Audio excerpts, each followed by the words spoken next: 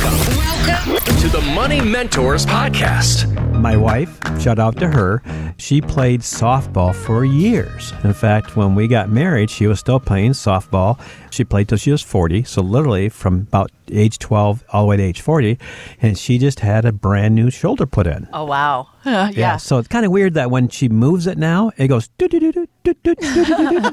Between you both, you guys are just bionic people. Yeah, right? $6 million man and the bionic woman. Yeah. Just keep replacing We have the parts. technology. Yep. We can rebuild. Yes, we can.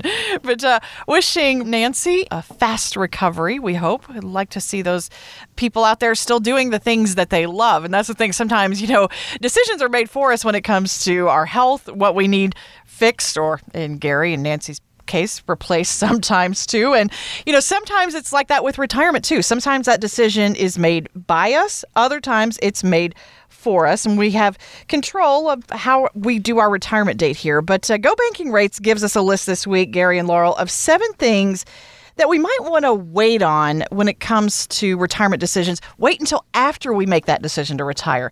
I'd love to get your thoughts on a few of these, because you might agree with some, but I have a feeling you might disagree with others here. Yeah. Yeah, because I have no hard, fast rule of you got to do it this time. Right, yeah. So number 1, moving out of state, uprooting yourself. Should you wait on that kind of major decision? There's a lot of things going, because my question is, what's the reason for moving? Is it because family's not here?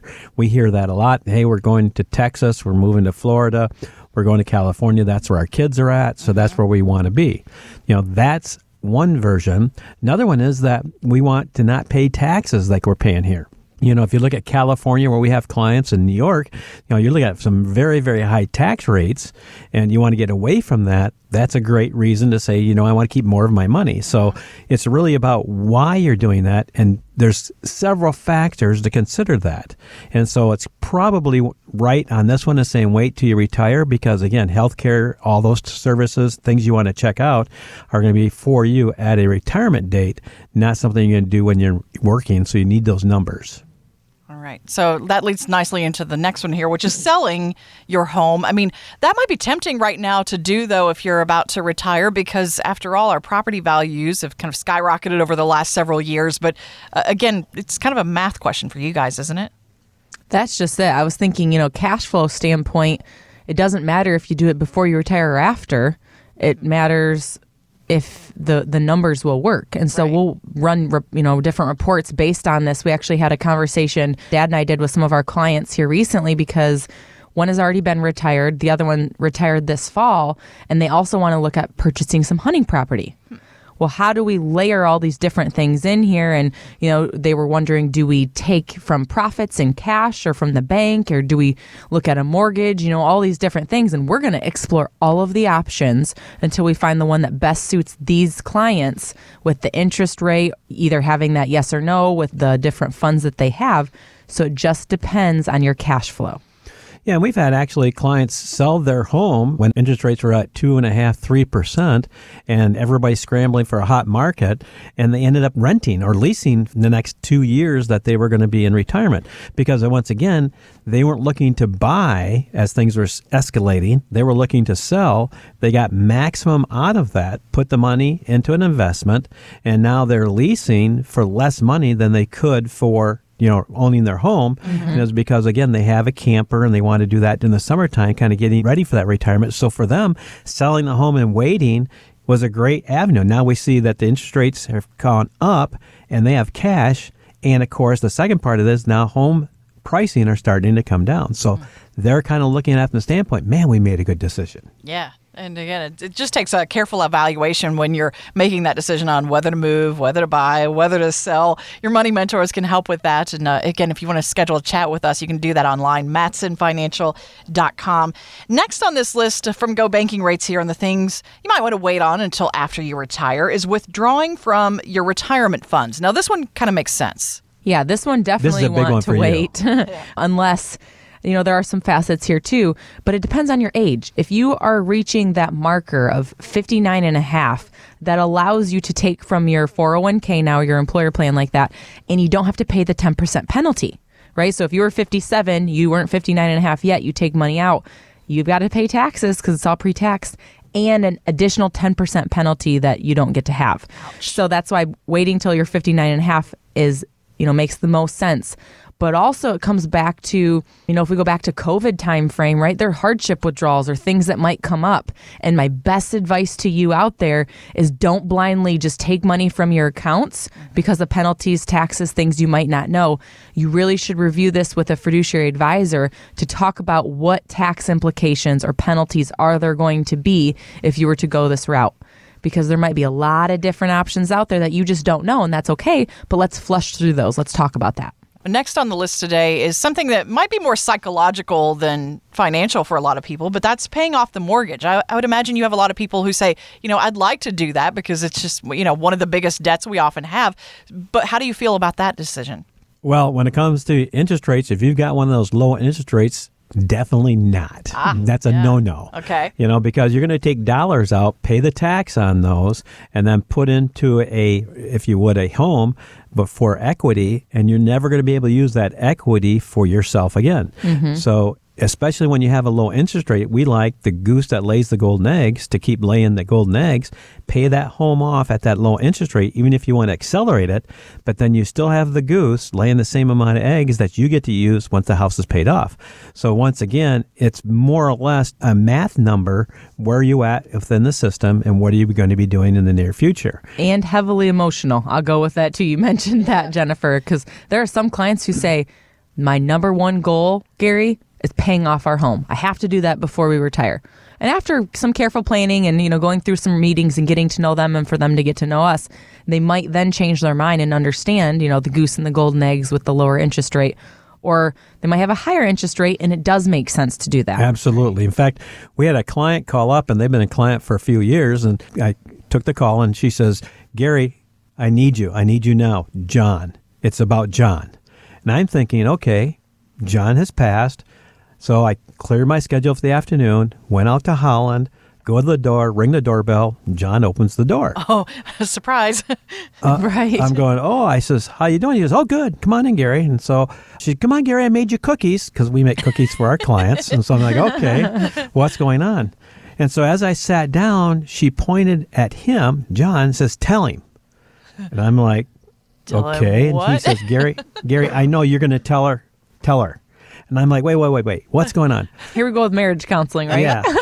Well, we agreed, remember that, honey? We agreed that when we retired, we were going to have the house paid off. It's not paid off. Tell him, Gary, that's what we planned for. Make him do it. And he goes, Gary, I know you're going to side with me because it's math. We got this low interest rate. We're going to hit a bunch of new tax rates if we pay it off. Tell her. Now, what we ended up doing, John didn't get killed. He didn't die. Wonderful. Thank goodness, right? But we ended up doing a compromise is that we paid half it off that year and paid off the other half the next year and used some of the savings they had for short term so we could all get what they wanted to achieve. And so that's the fun part is doing it, is understanding what's at stake, what makes sense, and if we can, put everybody together on the same page and let's move forward. And that's fun. Yeah. Gary Mattson, fiduciary financial advisor and / marriage counselor at times. No, I can't say that because I can't charge for it. So no, that's not just part of what we do. Just part of what we do. But apparently you do make house calls if there's a true emergency. So there's that. Yeah. But I love that story. It's good. You might get a few more prank calls now. Right. Yeah, we'll see about that. Don't call us for marriage counseling, please. But a lot of times spouses too will argue at retirement about, okay, I want to upgrade the kitchen. I want to do this $50,000 renovation. All right, so that leads to the next thing on our list. What about making major purchases? Should we wait on that for a bit and see how things kind of shake out in retirement? That comes from a standpoint of where will we have those dollars, right? Where are those dollars coming from to pay for this large purchase? And I think about that from income, right? So if you aren't retired yet and you're likely in your higher or highest working years, and that means you're already at an elevated tax bracket. Mm-hmm. So if you were to then also take money out of your pre-tax accounts, because a lot of us who are working are putting money away into an employer plan or a 401k, which is all pre-taxed. So you take out from this account, and guess what? Now you have to pay taxes on that, which means you're going to go to a higher tax bracket for the rest of that year. So we need to look at this and say, well, Do we have the availability to take from a Roth IRA? Does that make sense in this plan? Because then we're not doing anything to increase their tax burden, as long as we're meeting a few expectations there. Or is this coming from savings? So we're going to talk through what the idea is and the why behind it, and then the timing, just like to Dad's last point, maybe it's not a right now. Maybe it's in 3 months. After, when 2024 hits, now we can start doing some more careful planning because you're retired and have some more income levels to play with. Good to think through those decisions as well. The next on this list is maybe think about starting a business, but do some careful planning about that and make sure that you're really ready for that step too when you retire.